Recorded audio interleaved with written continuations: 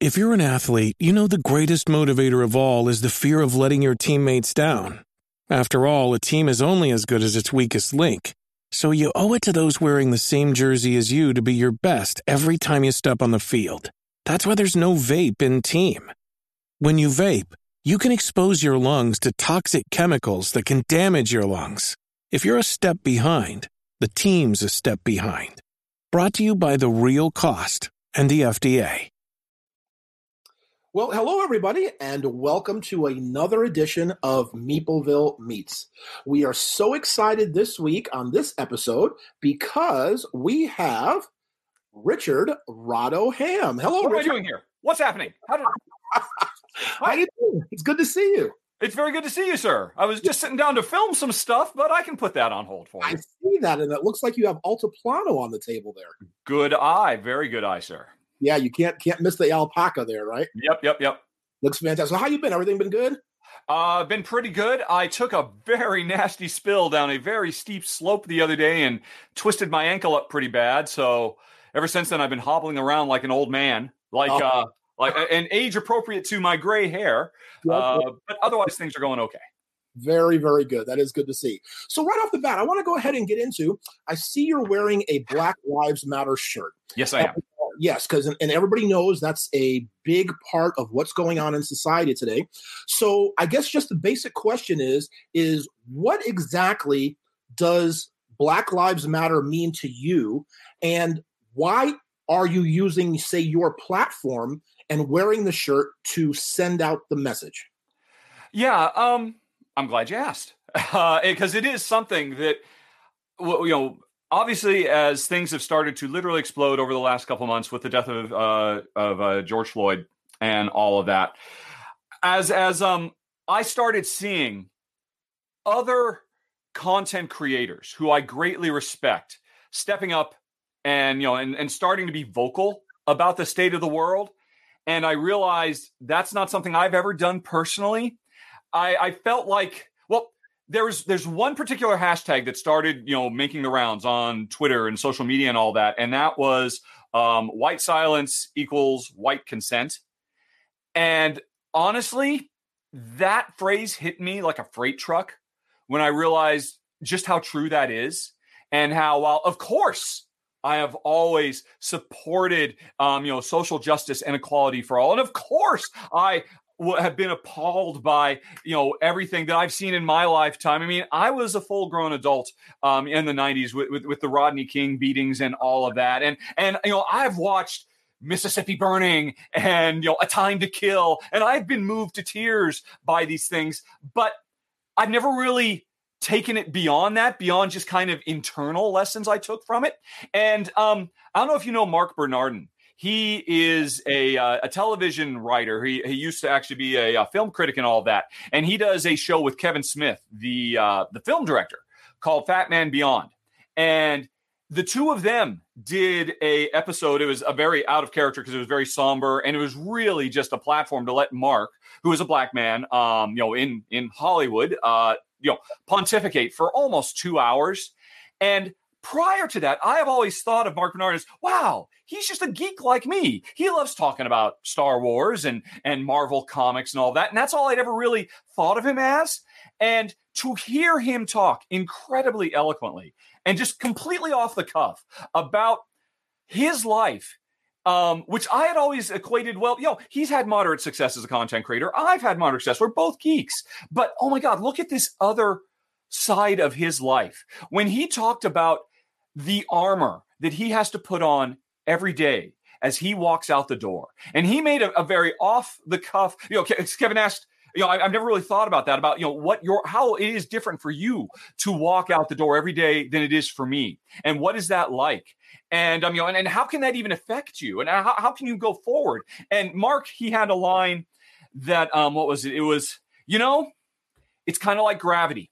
I just know it's there all the time. And because gravity exists, I know I got to be careful or I'll trip and fall. And to hear him talk about, systemic racism is real and I've got to be careful or I'll trip and fall in a much worse way. And, that was another thing just completely slammed into me so hard. And I realized, that at the same time, white silence seeks quiet consent, that I have to do something.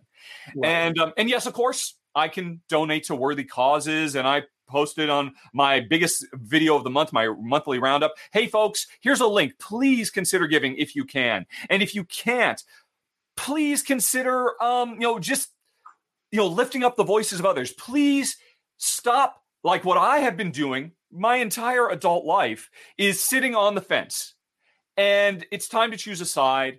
And I want to very loudly trumpet the side I choose. And I don't want to be as foolish and naive as to say, well, you know what? I'm just going to wear this shirt until social justice is achieved, because that's ridiculous, obviously.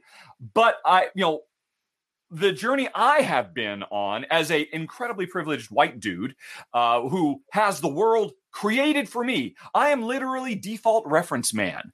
In the whole world revolves around my needs. I realized, well, it's time for me to step up. So, I've been wearing this shirt, and I'm so happy to say that while I've gotten a huge amount of pushback, I have seen a drop off in the support my show gets financially, and the stuff you would expect, unfortunately, because of the world we live in. Overall, the response has been incredibly positive, and that's very heartening. And I like the fact that most videos I put up now, in the comments on YouTube, there are people saying, I love the shirt, it's great. And I think the more this message gets normalized, the less it is something you have to think about. It's more just, you don't even think twice about it, the better. And that's what I hope to do. That's why, I've got in the mail, I'm waiting for in gun violence shirts to show up, and make America green again shirts. I've made a sea change, and I have a platform. And even if it's nothing more than just wearing a little shirt, I do think it bears repeating. And the more all of us repeat it, the better. I would agree with you 100%. And again, I happen to be on the side that you're on too, and I applaud you for wearing that shirt and using your platform to do that. But let's delve into this a little bit further. All right. So if you say... Apparently, folks, we are not talking about board games today.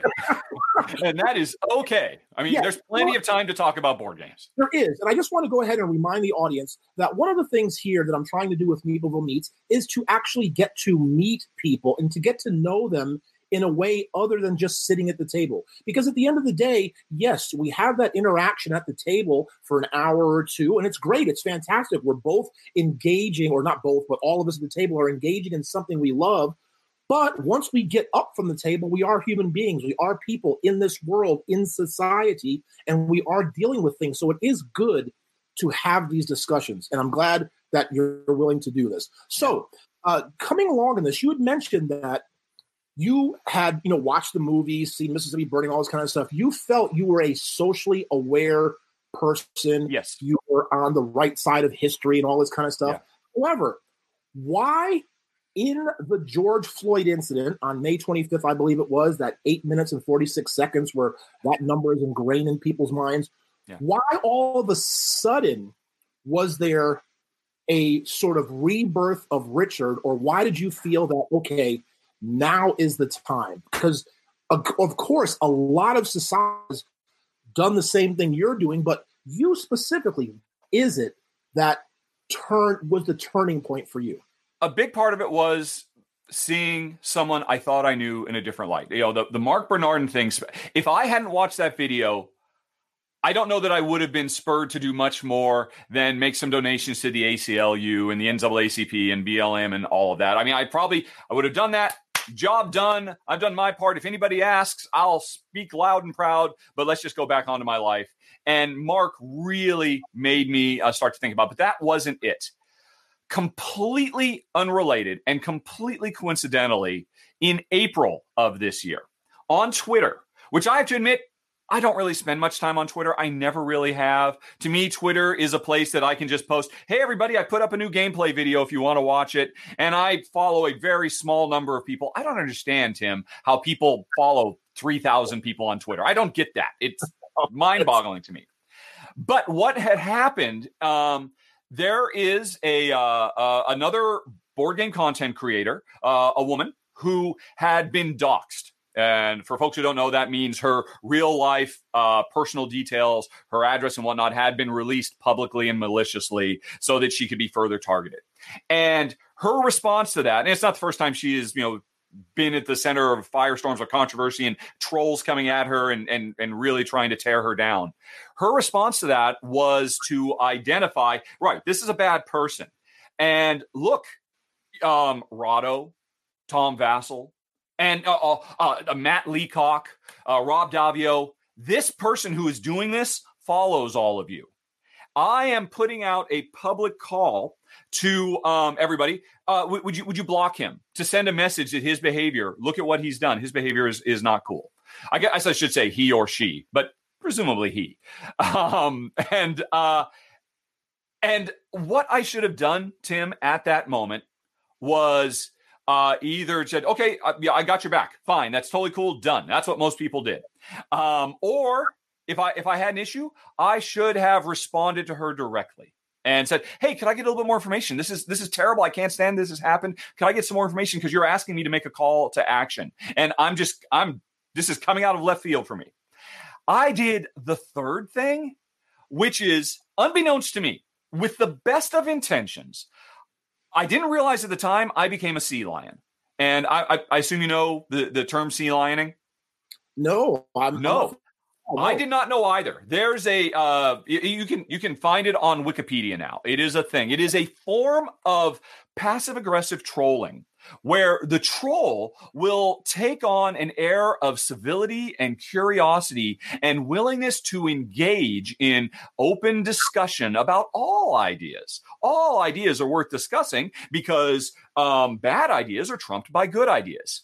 And it's called sea lioning because there's a very famous cartoon where a sea lion shows up and just becomes just an awful person that really ruins people's lives under the guise of civility and, uses it, kind of weaponizes civility. I posted publicly, hey, can I get a little bit more information about this? I'm not really comfortable with necessarily blanket blocking somebody. And to everybody who has been on the other side of these been on the receiving end of these kinds of targeted, troll behaviors, I looked like yet another person who was trying to weaponize civility. And I wasn't. And I was totally unaware of what I was doing. And I really doubled down. I said, no, I really just want to talk about this because a troll is a hurt person. Hurt people hurt people. And, surely the best way to address this is to, is to try to get to the human behind the troll. And I opened up a floodgate of anger and frustration and disappointment. So many people who thought they knew me were very disappointed because they thought, oh, Rahdo's one of them too. And of course I wasn't. Nobody could really know my heart, and that I was genuinely coming. I was called into this room, didn't really know. I thought I knew stuff, but I didn't. And I proceeded to inadvertently use the same tools that sea lions use. And, this went on for several days with me. I'll maintain civility. I'll get to the bottom of this. Only through conversation and dialogue can we have an understanding. And eventually, there were a few other folks, mostly women, female content developers who were willing to talk to me and give me the time of day, which I totally understand why it's not their obligation to educate me. It's all of our obligation to learn and grow, but they took the time and, it really opened my eyes to the impact. And then further, I continued on. I ended up spending 2 or 3 hours talking to Eric Lang in a Skype call. And, one of the people who blocked me and just, really came down hard on me as part of the problem. I ended up Brandon Dixon of Swordsfall, which is a very, very cool, black-centric, Afro-centric cyberpunk role-playing game, which just looks amazing. I suggest if you're looking for something really fresh and innovative in RPG space, check out Swordsfall. Brandon was willing to talk to me, face-to-face in Skype. And it was so eye-opening for me that it's what I said earlier. I actually took so many notes from talking to both of them and to, should I name everybody? I'm not really sure. I don't even know if I should name the folks I did name, but I just want to give credit where credit's due. So many people were willing to open up their world perspective to me and let me know the impact my well-meaning, but perhaps not, my intentions don't matter. The results matter. And at the same time that I'm going through this, because even though it was over, it was just a little flurry, a bunch of people blocked me, walked away. I'm like, oh, I just don't understand this at all. But it stayed with me for weeks and weeks. And then, the world exploded in a much bigger, louder way. And into the soup, I was already, well, who am I? How do I comport myself? I thought I was being a help. I'm understanding. Maybe I wasn't. And then this other thing happened. And then I saw Mark Bernardin give, I wish I could have a tenth of his eloquence and grace and brilliance to be able to communicate all of these things. But I'm just trying to stumble my way through all of it. And all of this stuff together made me realize, I just turned 51. And gosh, what was one line that somebody told me? What do you call 10 moderates and a Nazi who are sitting down at the table? 11 Nazis. Because at the end of the day, if you are not full-throatedly saying no, if you're saying, well, let's sit down and talk, whatever your intentions are, the reality of social interactions, especially in this modern internet world where we're still all trying to learn how to be humans online. I mean, this is so new to us as a species, the lack of face-to-face communication and the miscues that come out of it. If you are not full-throated on picking a side, staying on the fence means you have picked a side, means you are indirectly declaring, well, you know what? On some level, I guess I'm okay with that. Okay. This is a good point. I'd like to talk about this a little bit further. Okay. You keep referencing Mark Bernardin. Is that his name? Yes, Mark Bernardin. Yeah. Okay. So the things he said, of course, I could echo those same things as a black man myself. The lady, the woman who asked you to block this person who was doing those bad things to her. Yeah. When George Floyd said the words, "I can't breathe," those were the same exact words Garner said. So my question about this is, it's people have heard these things. Yeah. These things aren't new. So why do you think that you and society is all of a sudden starting to listen and come to the realization that you said, instead of, okay, being sort of, quote, a moderate, coming to the point where, no, I have to make a stand and say no, or make a stand?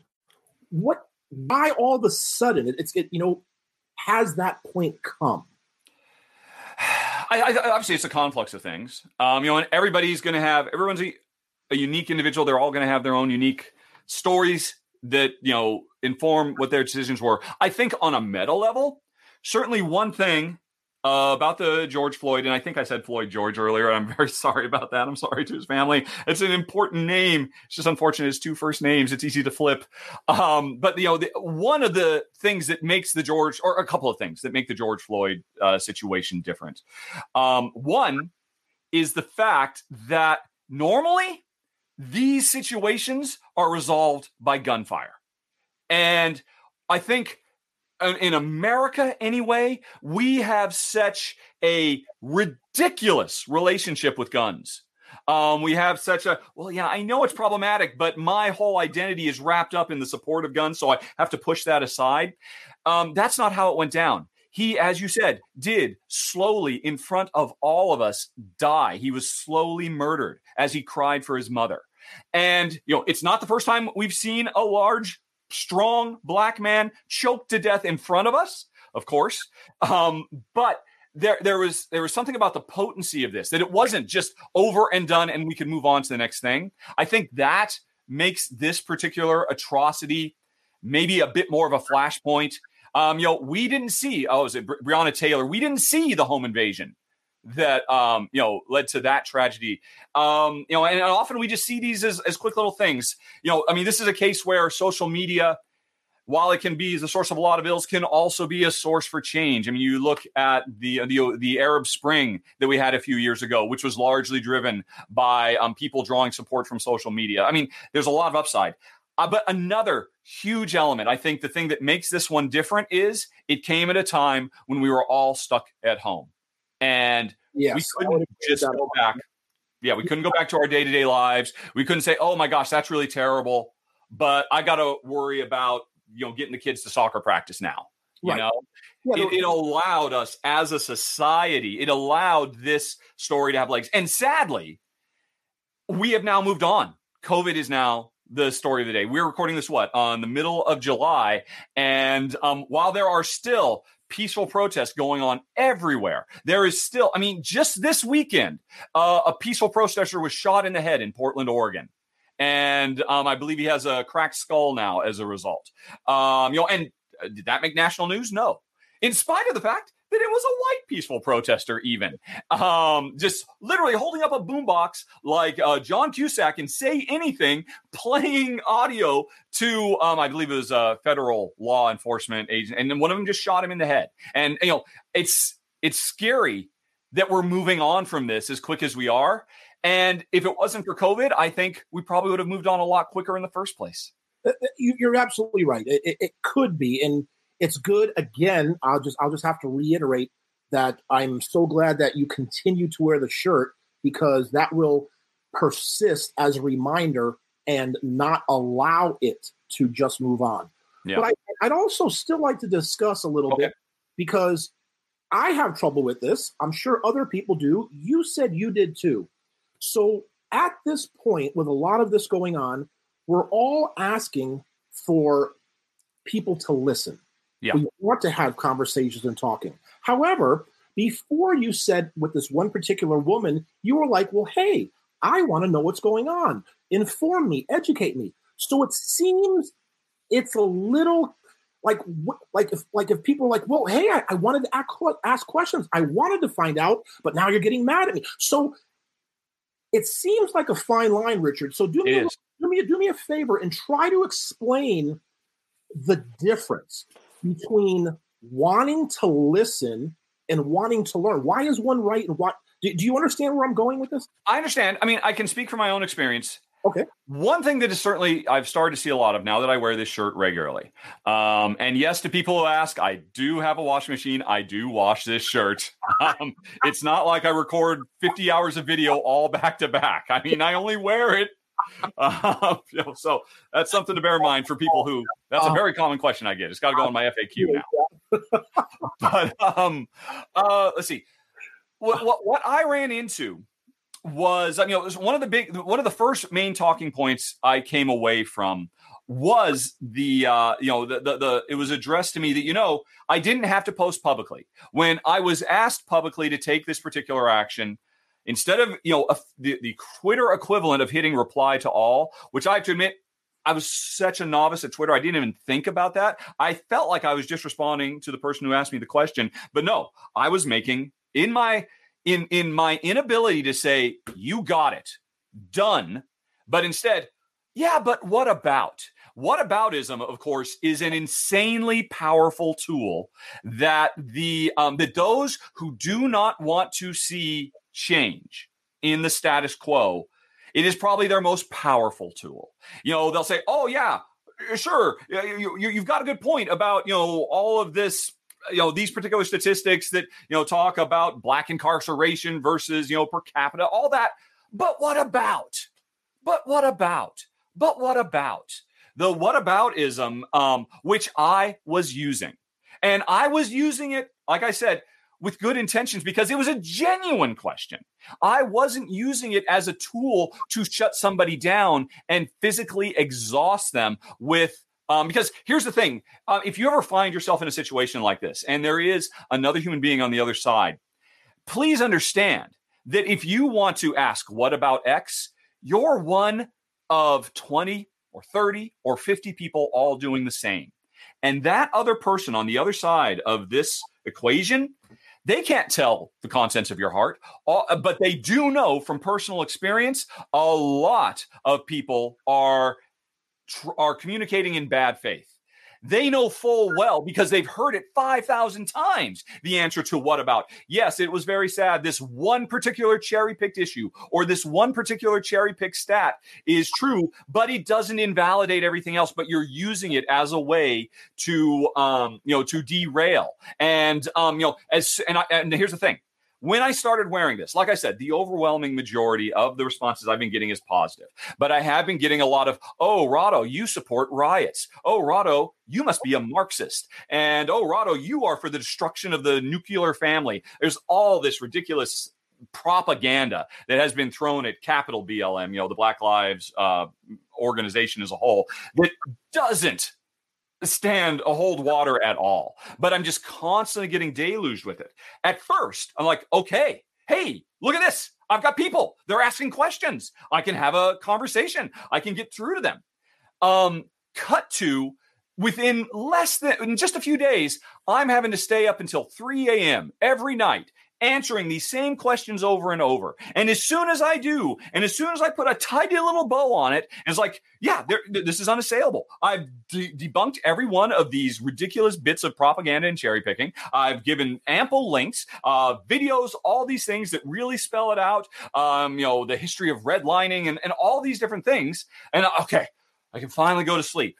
I sleep for 3 or 4 hours because I'm still tossing and turning because, I was being deluged by all these people coming from different angles. And I wake up the next morning and, they just ignored everything I said and moved on to the next what about. And that's when I realized, they didn't really care.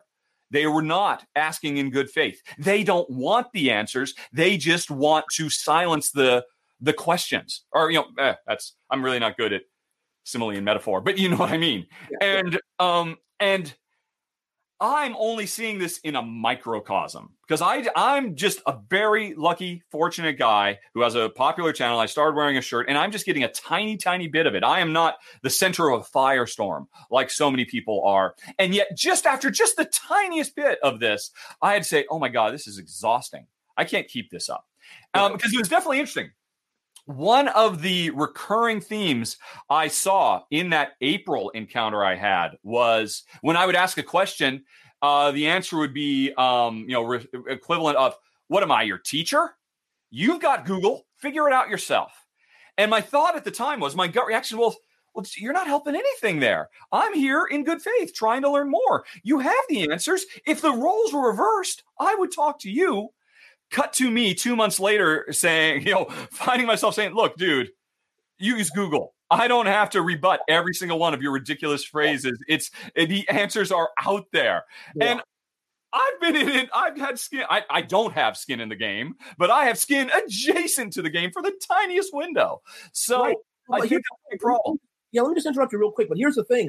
We do have to understand, just like you, that a lot of times when people do want to ask questions, that the people on the other side need to maybe sometimes pull back and go, you know what? This person is probably being genuine. Let me have the discussion instead of slamming them at first and saying, go to Google like you did. Because again, you had to arrive at that epiphany, that personal, I would get it. Yep. Other people may have to do the same thing. I understand. My counterpoint to that is, at the end of the day, we are human beings, and it's because of the implicit issues with communication online, with no facial tics, with no twitches of your body, with no vocal inflections, all the things that we as a species have relied on for millennia, or I don't know what, at least tens, if not hundreds of thousands of years. All of that stripped away. Yep. Smileys, they help, but they do not get the job done.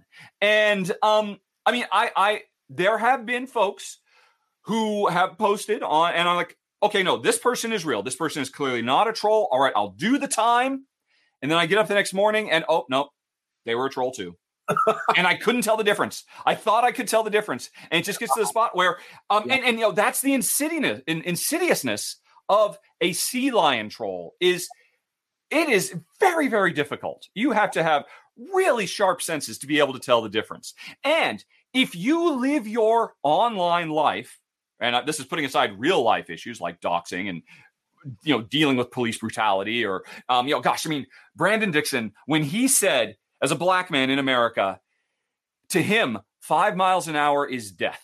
And what he meant by that is he personally never goes more than 4 miles an hour over a speed limit at any point in his life. Okay. Because he's afraid of what could happen to him, because he knows what has happened to his friends and he knows what has happened to him in the past. That's living on an alien world to me. It is so unthinkable.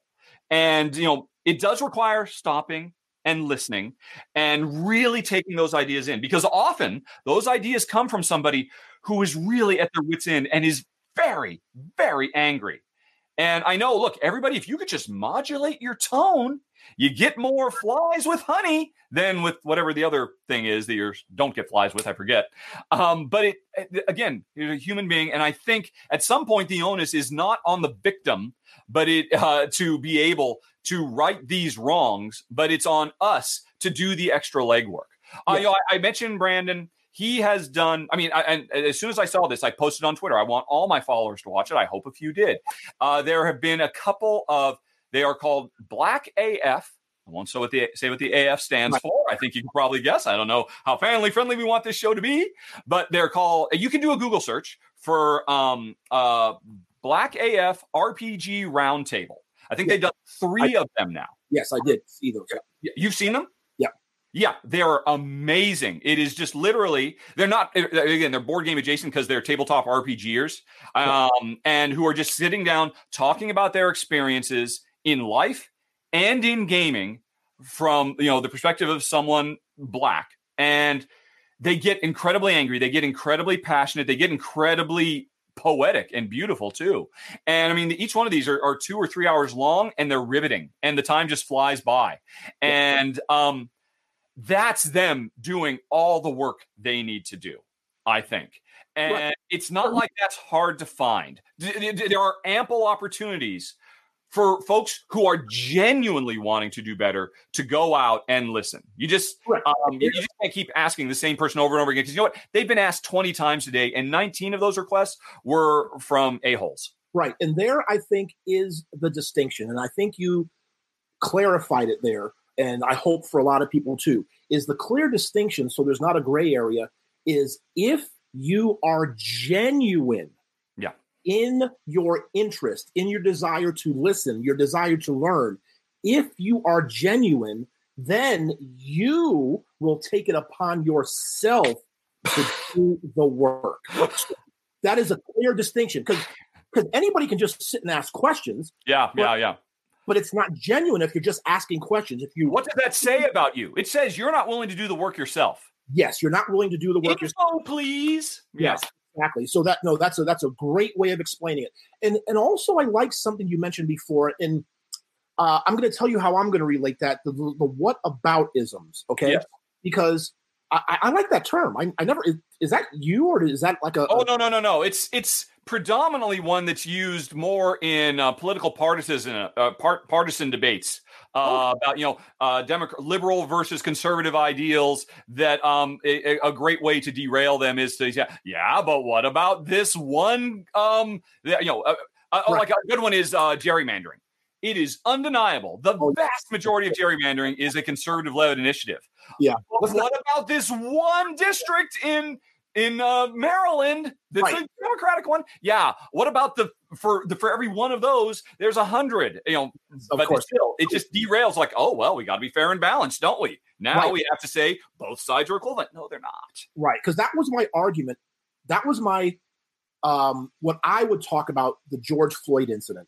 Yeah. And I didn't know that term aboutism, but I would explain it that same exact way, because here is why I think it was a cold slap in the face to a lot of people, because there was not a whataboutism.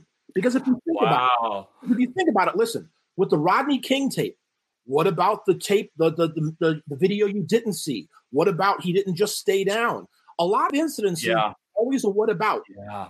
For 8 minutes and 46 seconds, there was no what about. What about if he didn't struggle? What about, because he didn't do anything.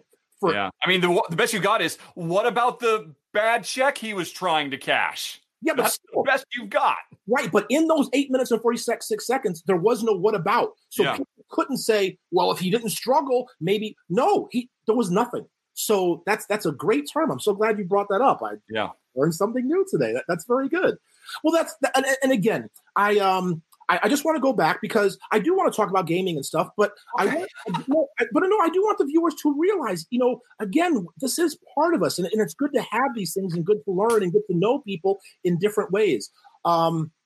So I want to go back to just again applaud you. I appreciate what you're doing, and thank you for again taking the time, being genuine, putting in the work, and doing the work. It's good to see, and it's good to see that you're also willing to put your brand, put your livelihood, and really say, well, hey, I'm willing to do this because, again, people like me have to live with this suit of armor all the time. So you are now essentially putting something on you that could potentially ruin your livelihood or whatever too. So it's it's well, I mean, it is literally the least I could do. I mean, the real heroes are actually out there on the street, risking life and limb. I'm just in a very comfortable room wearing a shirt, and taking flack. But thank you still very much. I mean, I'll give one more. I mean, those Black AF roundtables were amazing.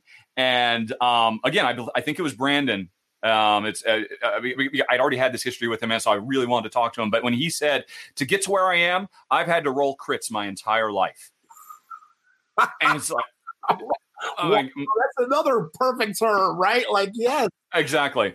And it's so funny how, again, and this is just for everybody, right? If you're sitting in a room with 10 white guys, you're all going to have a lot to relate to. If I'm sitting in a room with 10 black guys, I can relate to all of them. Yeah. Women are, we can, because anybody who's, a group of women that can all relate to each other, anybody who's alike has common experiences. So it's good to hear things like that. I'd love to meet them someday. Maybe you can introduce me. Whatever. But anyway, so I want to maybe you'd want to get him on this show, perhaps. I don't know. He might be worn out from doing these shows now. But viewers, hopefully, I could get up to where you are. But so good. So I want to transition a little bit, and I want to find out a little bit about you. So I want to kind of start from sort of the beginning. Where did you grow up? Where are you from? Okay. Well, I grew up.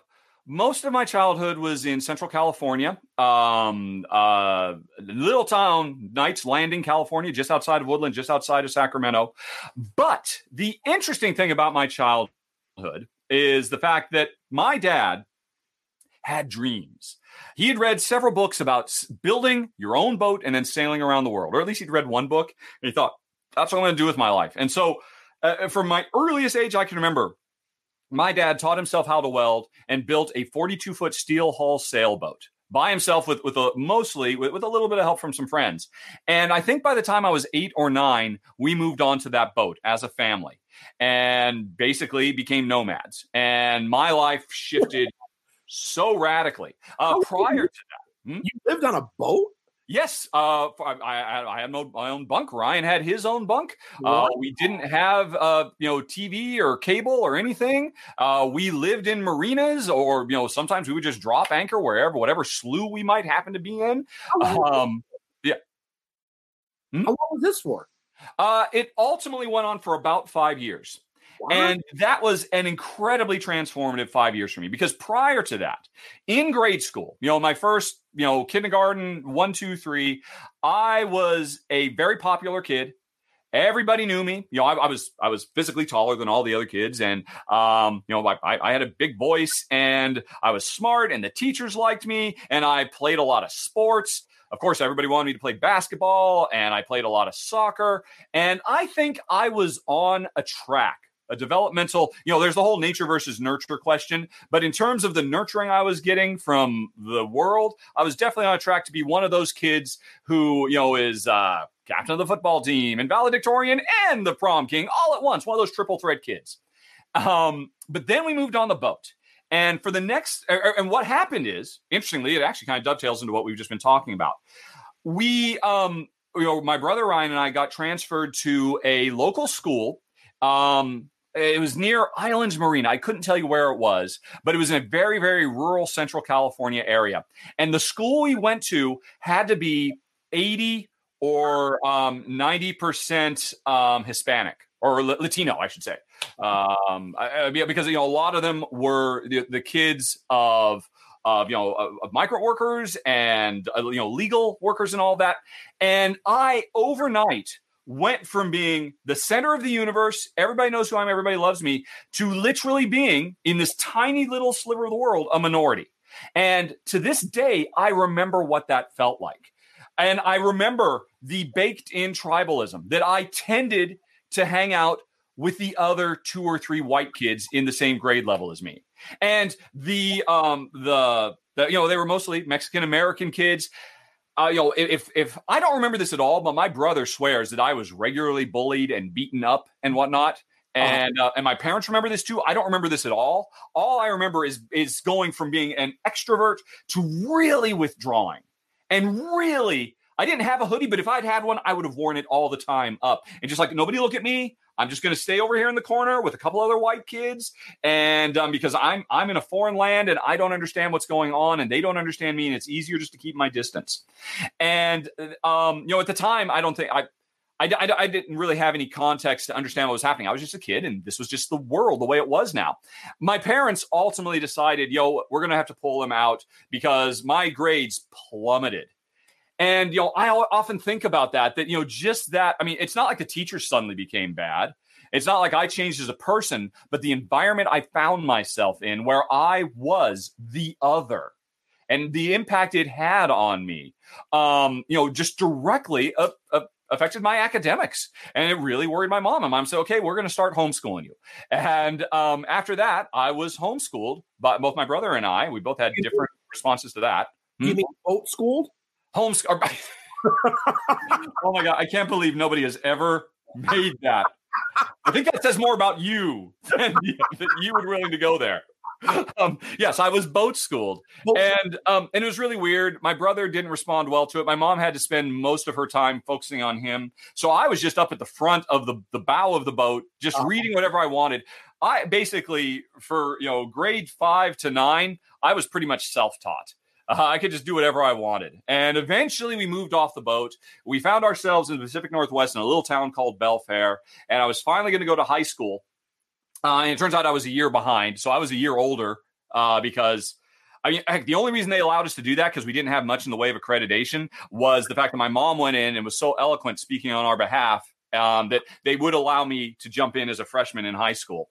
And, if you had met me as a 6-year-old and then you met me as a 16-year-old, you would have thought, well, that must be separated at birth twins going on here, because I had so radically changed as a person. Throughout high school, I did have a hoodie in the 80s, and I did wear it with my Sony Walkman with the big gigantic crappy earphones, just listening to Beatles, trying to avoid eye contact with everybody.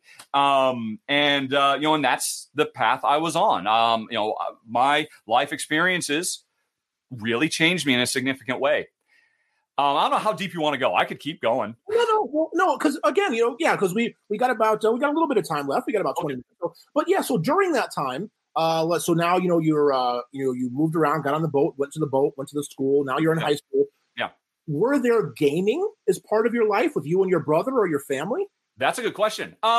My family, I am told, I don't remember this much, as a very young child, I was hyper competitive, like throwing tantrums if I didn't win, kind of competitive.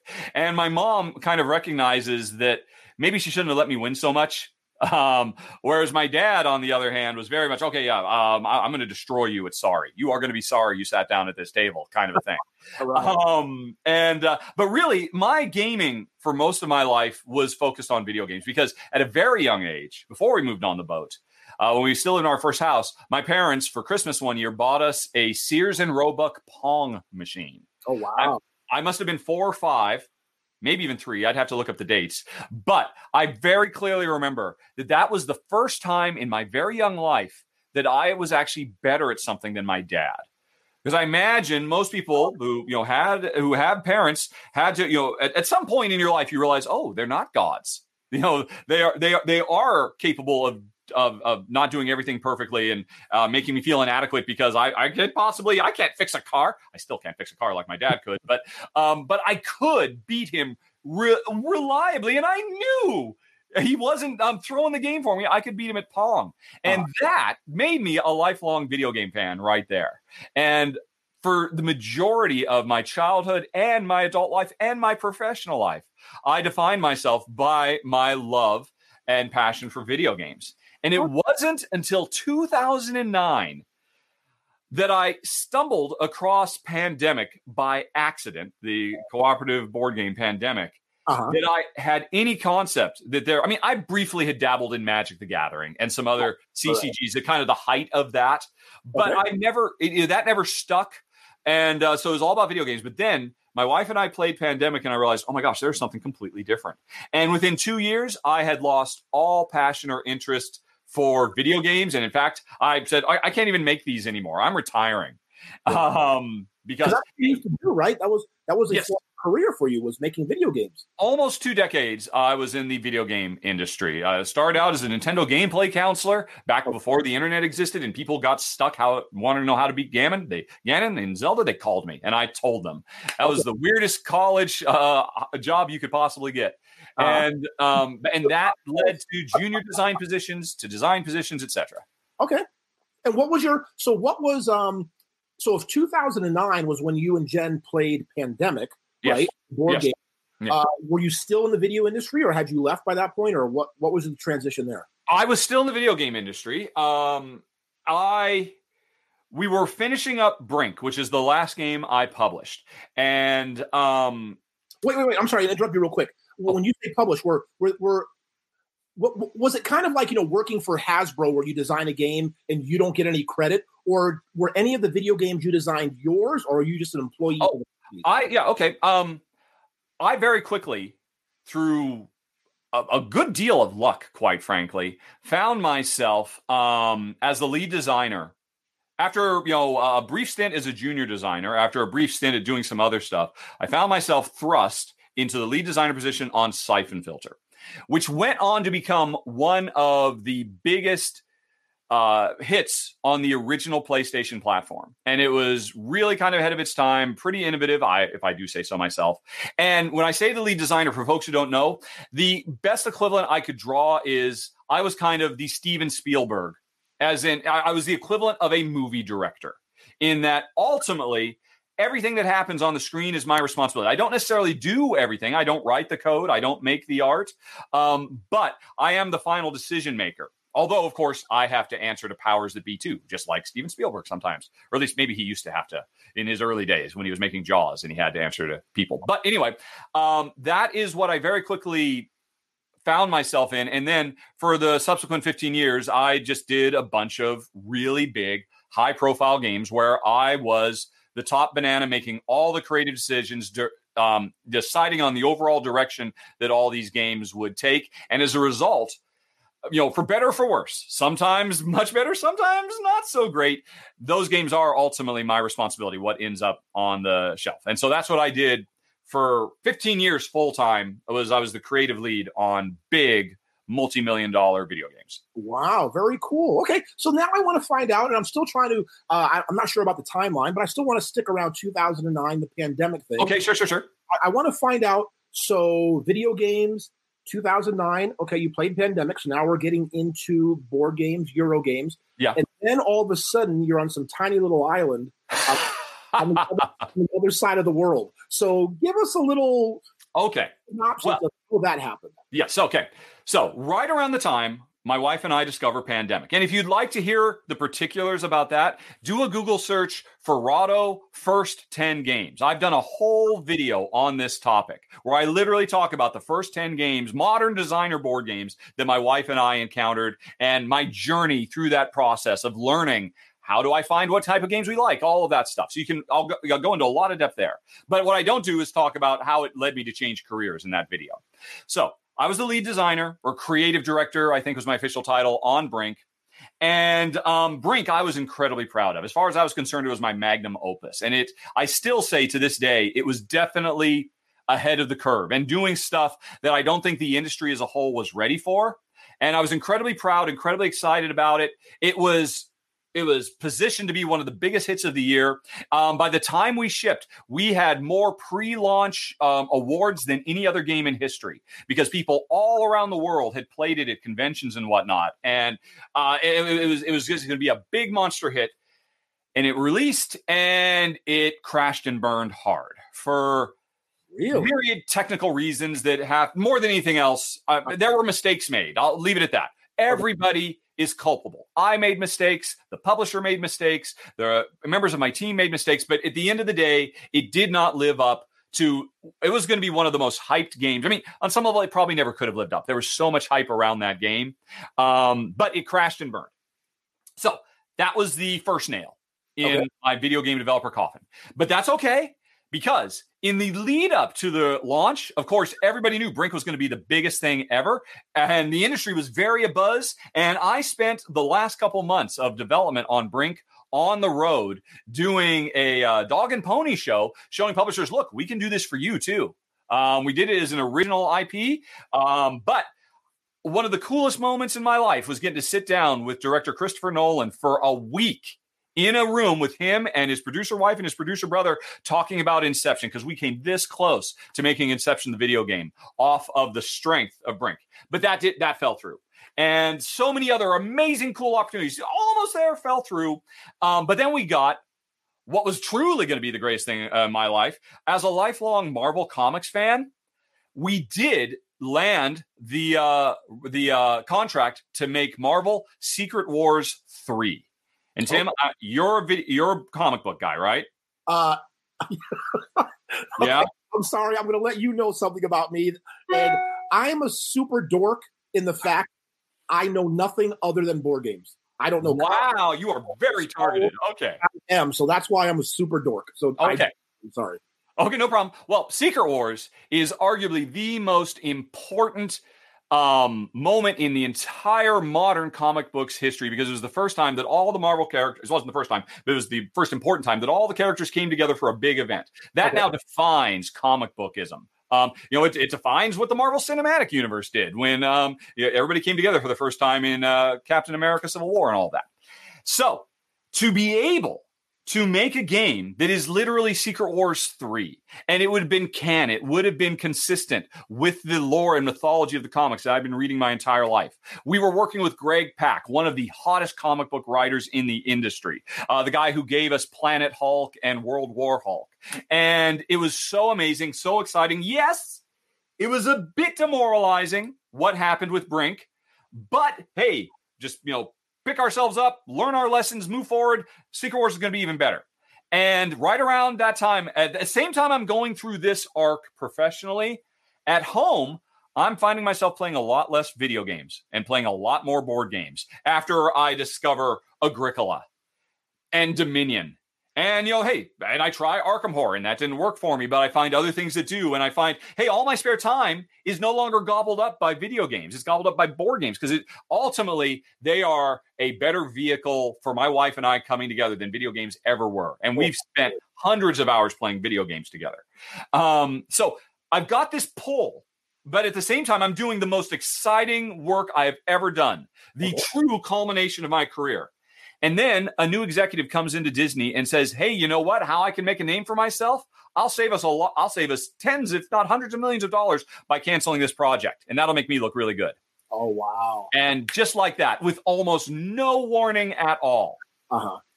My dream, my ultimate dream gets canceled. And I'm like, okay, that's it. I'm done. And what year was this? What year was this?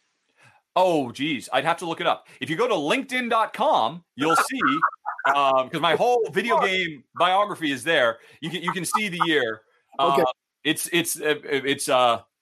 But I can tell you, 6 months after that, after that got canceled, I'm like, okay, I'm done. I can't do this anymore. And I'll be honest. I said right up front, I'm the luckiest guy you're ever going to meet, Tim. That is certainly true, because in the 15 years I was full-time designer, I did make a lot of money. If you are the creative lead on a game that does incredibly well, you make a lot of money. Most of my peers would end up going and buying Ferraris and Humvees and jet skis and whatnot. But my wife never did. She invested all of it. Because I'm also, I mean, heck, Tim, you know this. You know how cheap we are. How you know this. You know what?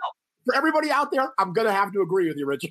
Yeah, that's definitely something I learned from my wife. So at the age of 45, I decided I am done. I am retiring. Oh, okay. And because and my wife, we ran the numbers based on our savings, based on our investments, based on our 401ks. All we got to do is get to 60 or 65, whatever the year is, and we can do that if we live more frugally than we've ever frugaled before. And we're ready for this. And I'm like, okay, honey, we can frugal like nobody's frugal. And there was one problem, Tim. What was that? All of this stuff is very expensive. Yes. Very expensive. There is nothing frugal about any of these things. That is true. That is very true. And by that point, I was so down the rabbit hole. I was spending, $3 or $4 grand every year buying games and, but then flipping them, selling them, turning them into other games and all that. But it was like, well, okay, you know what? You could probably have 6 games a year. Like, oh, I can't do that, honey. that won't do. That's when I decided, hey, you know what? Publishers send free games to Tom Vassell, this Tom Vassell guy, all the time. I've got an iPhone right here. How hard can it be? And so, and plus, hey, I'm going to have a lot of spare time. This would be a nice hobby, and it'll flip into getting some games when I become popular. Okay. And that's where Rahdo Runs Through came from. Okay, were you still in America at that point? No, we had been in. Let's see. Obviously, we skipped a lot of stuff. There was high school and then college where I met my wife and then, all the stages of my career. But at some point in my career, I felt like it was when I was 35. I was 35 because it was on my 35th birthday. My wife and I, we were celebrating at a Chinese restaurant in Austin, Texas that we really loved because that's where we were living at the time. And my fortune cookie said, you will soon travel across the Great Water or something. Ooh, look at that. And for all of our adult lives, we have always talked about not just visiting overseas, but living overseas, really getting steeped in the culture as opposed to just being tourists. And that sparked me into action. And I started looking for European developers because I was at the height. I was super hot, and I could convert that into a career overseas. And so we did. That's when I went to Lionhead, and I worked on Fable 2, which is arguably the biggest game I ever did. And so we were there in England. We ultimately were in England for just under a decade. Wait. I know. What part of England did you live in? We were in southern England.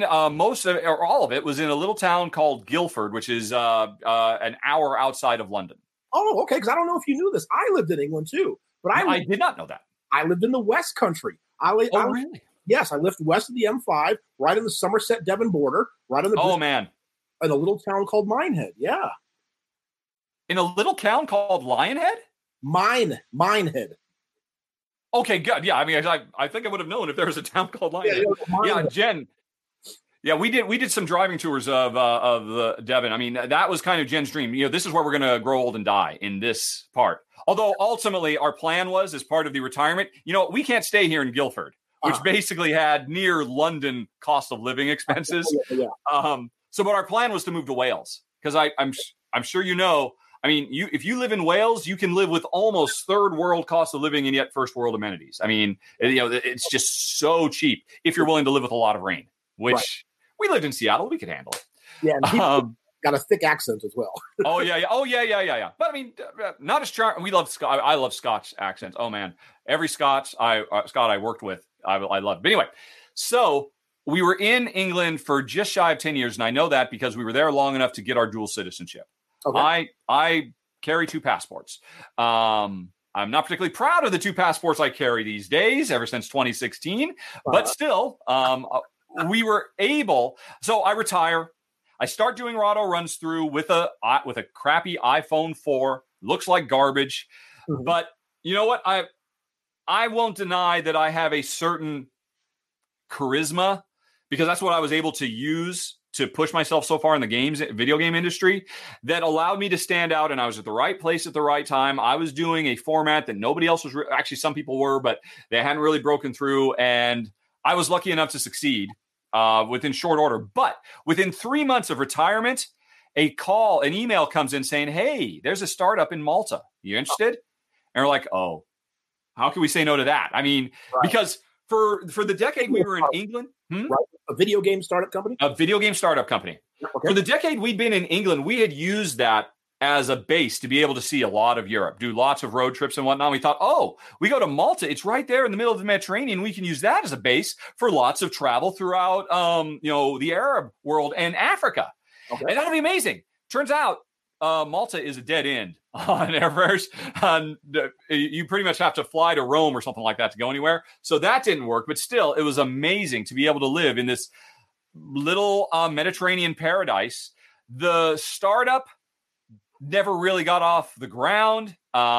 Within 9 months, I was out. Within just under 2 years, the whole thing had shut down, unfortunately. But instead of moving to Wales, we said, hey, look, we just got moved to Malta, where there's also an insanely low cost of living and yet insanely high quality of life. So let's just do it here. So we did. We ended up staying there for, I think, 7 years or something like that. And that's when I really started pushing hard on Rahdo Runs Through. And, it was very convenient because one direct flight was from Malta to Dusseldorf, which is a very short drive to Essen, Germany. So one of the things that really propelled my channel was at the time, I remember I was the first major video for Tzolk'in the Mayan calendar. Because I brought it back from Essen and recovered it within a week, and everybody else were waiting for it to show up in America, and so, so much of my professional story is good luck to be in the right place at the right time, and Rahdo Runs Through is certainly no different. Right, absolutely. So real quick, where did Rahdo, the nickname, come from? My name is Richard Allen Ham. My whole life, my family called me Raw. That's my family nickname. In fact, I remember I had a Snoopy and Woodstock shirt as a little kid where they were sitting on benches holding up little signs that said Raw because they were like cheering on some sport event. And all the kids, I thought it was so cool because I had a custom shirt. When in fact, no, I didn't. But anyway, so my family's always called me Raw. When I started playing EverQuest, the first character I made was a human cleric. And I didn't know if I was going to stick with him, so I just named him Raham, R-A-H-A-M, my initials and A-M. So I was just saying, I was naming him me. No creativity at all. Richard Allen Ham, Raham. And I didn't like the character, so I re-rolled a Hobbit cleric. But by that point, everybody in the game knew me as Raham. And I'm like, okay, well, I want people to be able to find me again. I'll name this halfling cleric Rahdo, because it rhymes with Frodo. So Rahdo is my Hobbit name. Oh, there you go. Very good. Okay. So you started Richard Runs Through, or Rahdo Runs Through. Yes. You got this going. And at what point did all of a sudden the realization came to you, whether it's through Patreon or whatever kind of other sources and funding, whatever you decided to do, at what point was it where all of a sudden you were like, wow, Jen, I can support us. I can make a living. This is a real job. How did that come about? Well, okay, let's walk through this. I start out and I'm still in England. I'm just doing a few games just based on what was on my shelf with my phone. And then I get the job and we move to Malta and I pretty much put it on the shelf. For the 9 months I was there, I probably maybe did like 1 or 2 videos a month, maybe, if that. But then I ended up parting ways with TRC in Malta. And we decided, okay, well, we could go back to England and continue with the plan, or we could stay here and move from Malta. I mean, Malta is very expensive if you live in the touristy area, but if you're willing to live in the rural area, it's incredibly cheap. So we moved to Gozo, which is a super tiny island with a super tiny population in what is already one of the smallest size and population countries in the world. It's weird. I mean, we always joked about how we lived in America and then we went to England. That wasn't small enough. Let's go to Malta. That's not small enough. Let's go to Gozo, which is practically the size of Gilligan's Island. And we couldn't get much smaller than that as we just kept pulling away from the world. And but that was okay because we had board games to pull ourselves closer together. After I was done with that, I ran my first Kickstarter campaign because in the year I'd been doing it, the publishers weren't kicking down my door to give me those review copies that I was wanting. I'm like, okay, I want to start covering some new games. I'm kind of running out of games from what I have that I think could be interesting. And so I did it. My first Kickstarter, which ended up raising $4,000 from my small audience at that point who really loved me, was just to be able to say, oh, look, if I get this $4,000, I can go back to getting the $4,000 worth of games that I used to buy every year when I was working full time as a very, very high level video game executive. And that was the intent. And that was great. And but then come around to a year later, are we going to do this again? Are we going to do this again? And at this point, Tim, remember how I said when I left because Secret Wars got canceled, Jen and I would say mostly Jen ran the numbers. So, okay, I think we can make this work. It was starting to get to the point where we realized, okay, we can't necessarily make this work. This is not necessarily going to work out, and we need to do something. And it was at that point I had to make a choice. It was in time with my second Kickstarter, because the first one was literally just to raise funds to be able to buy more games to continue filming. But although really secretly, I just wanted to play the games. But by a year later, I had caught on enough, and I didn't need to do it again. But Jen says you might need to go back to your old video game making life, and I didn't want to do that at this point. I mean, I'll be honest, I don't know what good I would be to anybody right now. I shouldn't say that just in case I do have to go back at some point. No, don't want to burn those bridges. Yeah, but I am so out of the loop. The last full modern AAA console game I played was the second Batman Arkham game. And I only played that all the way through because I was helping pitch for my company before I left and retired so they could land that project. I just had to be versed in it. Otherwise, I wouldn't even have played that. And I haven't played anything since, except for board game implementations every once in a while. Although that's not true. I have recently gotten an Oculus. And so VR gaming is kind of calling to me a little bit, but probably not enough to pull me away from all this. Right. But anyway, so when coincidentally, Jen was saying, yeah, we might have to make a change. This might not work numerically after all, based on unexpected changes in taxation and this and that and the other. And so I decided, well, this is it then. Let me do my second Kickstarter. I did one a year ago. I wasn't necessarily sure I was going to do one again, but let's see how this one does. And if that'll be enough. And that one ended up bringing in, I think, 15 or 16,000. And Jen said, okay, yeah, that'll do it. You can keep doing this. Okay. And it's like, okay, then I guess now I'm a professional YouTuber. And so now every year is Kickstarter. Is that the majority of funding for? Well, I don't do Kickstarters anymore. A couple of years ago, actually, coincidentally, when I moved back to the States, I stopped doing just the yearly fundraising, following the PBS model, basically, public broadcast model. And instead, I switched over to Patreon just because I like the idea of it just being kind of a passive thing. It's not a big deal. If you watch any of my videos, there's a little eye that appears up in the top right corner of the screen right at the beginning that says, help Rahdo run. And if you want to click that and back me, great. I never ask anybody for anything. And if you're just a fan of the show and you click that, you can back me and you can get some exclusive videos and stuff like that. So I have switched from Kickstarter, but I think there were two more Kickstarters before I made that switch, and they continued to build. And, because there were definitely things changing. I mean, one of the big ones is what ultimately led me back here, which was, my father died. And that meant a lot of the retirement income that supported my mom disappeared.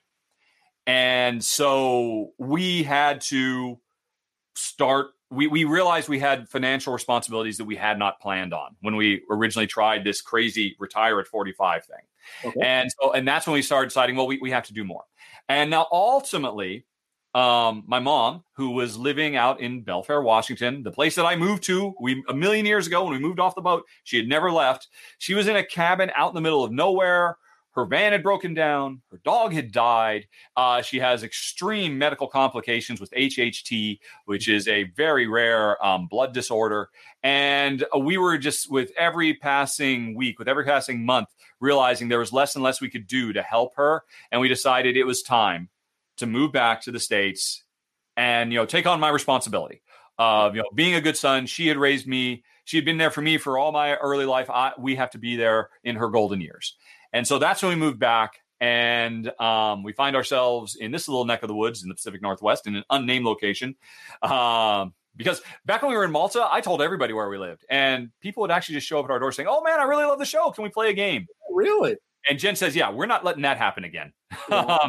You need to zip your lip if people ask where you are. So I'm flying incognito. All I'll say is the Pacific Northwest, All outside right. of Portland.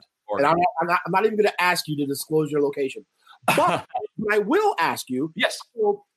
Okay. So you were in England, you were in Malta. Yep. You came back due to unfortunate circumstances. I'm sorry about the passing of your father and the health of your mother. Yep. Although she's doing so much better now. I mean, Jen and I both agree it was the best thing in the world we could do. And while there's a lot we miss about living in Europe, on the whole, we're very, very happy with the choice we made. Okay, good, because that's kind of the question I was asking you. So, out of like what you've come up to so far, and even though you were sort of forced back here, and you know what I mean, right? Tell us, is Richard Ham? Is he in a good place? How are you loving life at the moment? Oh, geez. I mean, I've got the freaking dream job, Tim. I mean, I can't deny that. For the first time in my life, I work for myself.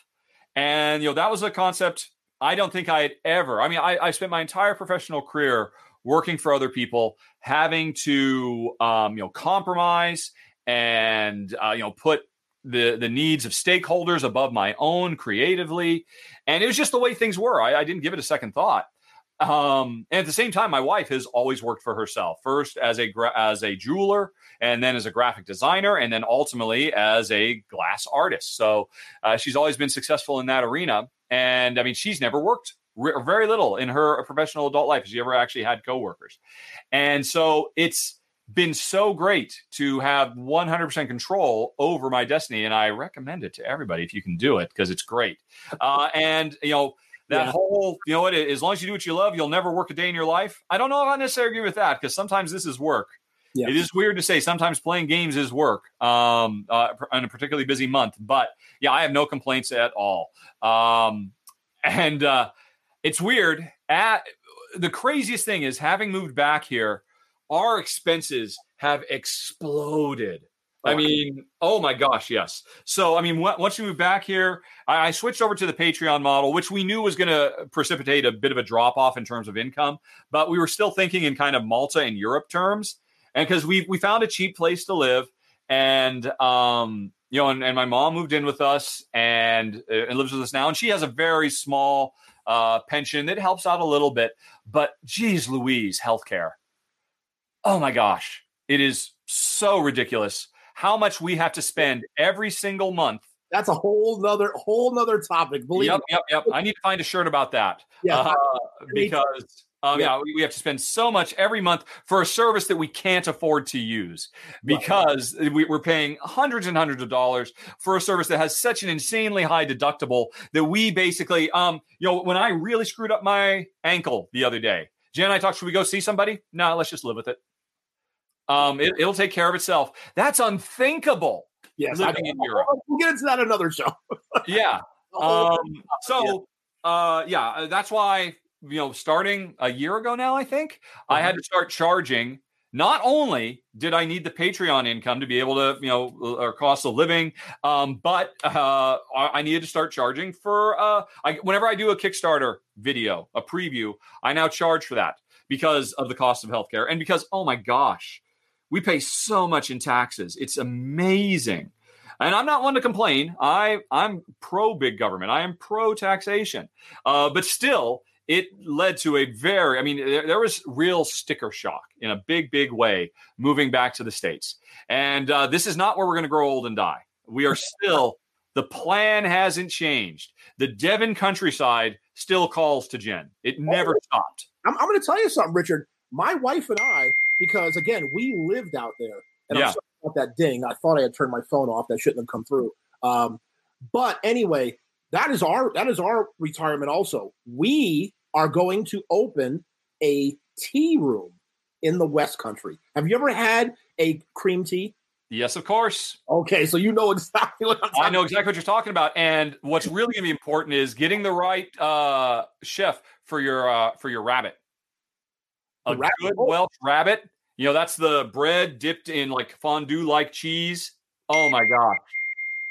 Which it's spelled Rarebit, I believe, but it's generally pronounced rabbit. Yes, absolutely, yes. But yeah, so that's our dream too. So listen, Richard, scones and heavy cream, and locally sourced jam. Oh my gosh, I know exactly. Americans don't understand. Oh, is that just like what, a KFC biscuit? No, that is not what a scone is. That's right.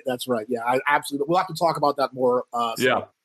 But listen, I want to go ahead and thank you very much. And again, I'm sorry for losing. Yes, something is calling you. You have a pressing issue, it sounds like. I particularly turned off my phone. I didn't think they would come through. But anyway, okay. But I really want to thank you for taking the time to go ahead and do this for me. Thank you also for talking about the Black Lives Matter. And again, what is going on in society and sharing your thoughts about that with the community, and also letting us know a little bit about you and how you have become such a tremendous force in the gaming industry. And we want you to continue to do what you're doing. So real briefly, before we go, if you can go ahead and please just go through all of your channels, whether it's Instagram, Twitter, YouTube, whatever, and let the audience know where they can have a chance to go see Rahdo Runs Through. Yeah, I'm not hard to find. I was so lucky that Rahdo.com was owned by somebody. And I thought, well, that's too bad. That would have been great. And it turns out he stumbled across my channel, I think, because he was looking to try to sell it. But then I converted him into board gaming. And it turns out he loved it so much, he gifted me Rahdo.com and didn't even charge me for it, even though he had been squatting on it. So long story short, you can just go to Rahdo.com, and that takes you to my YouTube page. But if you go to Twitter and search for Rahdo, twitter.com/Rahdo. Everything I post, I'd say it on Twitter. Our Rahdo Runs Through, I say it on Facebook. If you go to guild.rahdo.com, you will find my guild on Board Game Geek, where like-minded individuals who tend to like the sorts of things that my wife and I like, low conflict, nice and crunchy Euro-y type games, tend to congregate and talk about such things. If you like my show, and no, I'm not even going to say it. I'm not going to ask you for money. I'm doing great, to answer your earlier question. So, but yeah, just start with Rahdo.com and enjoy.